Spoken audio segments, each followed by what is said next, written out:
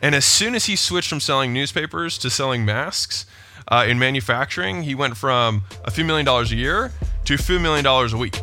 Welcome to The Game, where we talk about how to get more customers, how to make more per customer, and how to keep them longer, and the many failures and lessons we have learned along the way. I hope you enjoy and subscribe. What's going on, everyone? What I want to talk to you about today is a question that I get all the time, which is, how do I know I have a good market, right? Which is, what are the things I should be looking for to know I have a market that I should go after? And the first thing I want to address here is, I had this conversation yesterday, and someone's like, hey, I'm between dentists and hearing aid specialists and pharmacists, right? For what market I want to go after and serve, right? And I was like, okay, cool. Well, what are the considerations, right? And they didn't know how to actually analyze each of those businesses. And so the first rule of thumb that I'll give anyone is, as long as the market is not dying and is either normal or growing, then which of the markets can you provide the most value to? All right, so most value.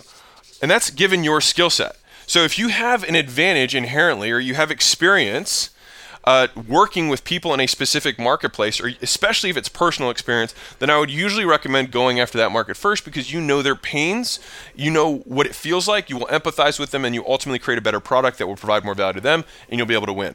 Now, that's a great scenario, but many people I talk to have basically no experience in any market.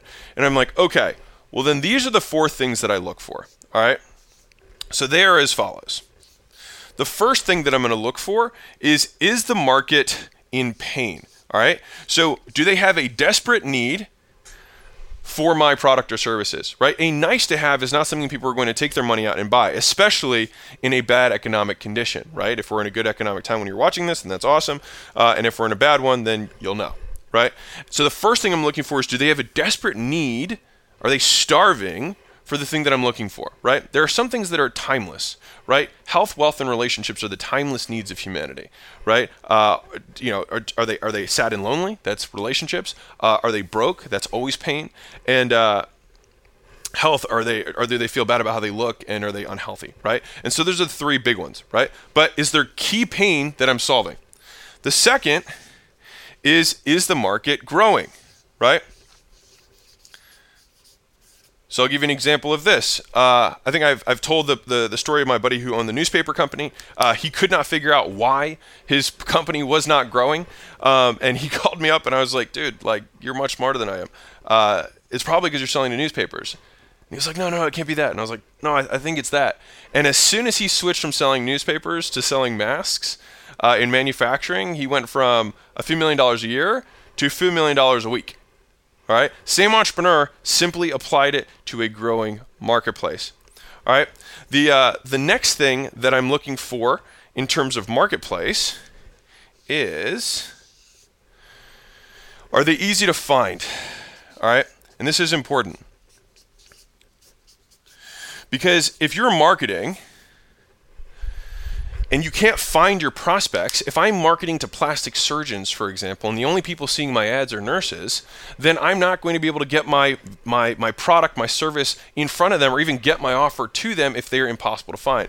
And so whenever I'm picking a market, I'm going to try and find one that I can easily target, that has associations, they have groups, they have channels they all watch, they're all congregated in one place, and so that way I can cast my fishing line there, and then I can hook the clients that can take a step towards me. Because if you can't find them, they'll never find you, right?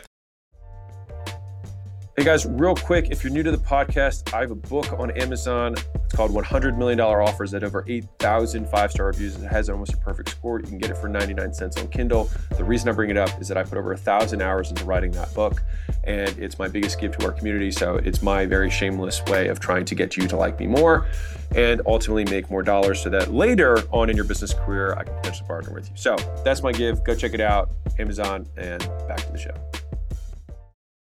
And so 1, they have to be in pain.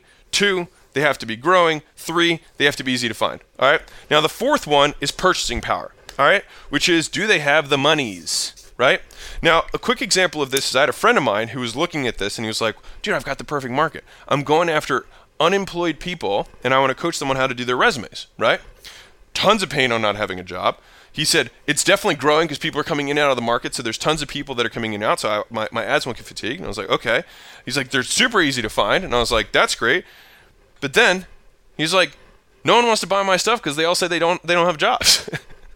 And so he wasn't able to have the purchasing power from this target, right? And so let me give you an example of two different ways that you could use this framework, right? So let's say if I were a relationship coach, I was somebody who serves couples, or I'm good at helping people find love, right? Well, I'm going to look for a market that has all four of these things, which means instead of saying I'm going to help, college kids, right? For me, in my service business, find love. All right. Instead of having, that's a heart, college kids find love, what I would probably do is instead go after seniors, right, in maybe their second half of life to find their next partner. That would probably be where I'd focusing. And what happens there is seniors have tons of pain because they're alone. It's growing because people die and get older every day, right? They're easy to find. And I know that senior citizens in general have far more money than college kids do, right? And so even though I have the same core value proposition, I'm choosing to serve a better market that I will ultimately probably make more money with, all right? And so this is kind of the process that I look at is number one, above all else, which market can I provide the most value to? If I have personal experience, that's going to trump everything. Now, if I don't have personal experience and I just have a skill of being able to market or sell or whatever, then I'm going to look at my market in these in this four-piece system, whatever you want to say, checklist. And the thing is you can't just have three of them, right? In the newspaper example, they were in tons of pain, they were easy to find, and they had purchasing power. The problem is they weren't growing; they were shrinking every year, right? The unemployment example. They were growing, they were in pain, but they didn't have the purchasing power. So that's the problem there. The nurses and plastic surgeons example. That would be one where if I can't find them, then I can't display the ads to them. And then obviously, if people don't want your product at all, and it's just a nice to have, then they will not buy it. All right. And so you want to make sure that you do not have 1, 2, 3 of these. You want to have all four in any market you pick, and ideally pick a market that you already know you can provide value to and solve a problem that meets these four criteria, and you'll have the recipe for success. So hope that made sense. That's how I look at markets. That's what I look at when I'm trying to invest in companies.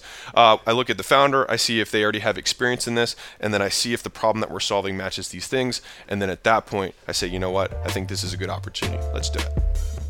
Hope you enjoyed that, and I'll see you in the next vid.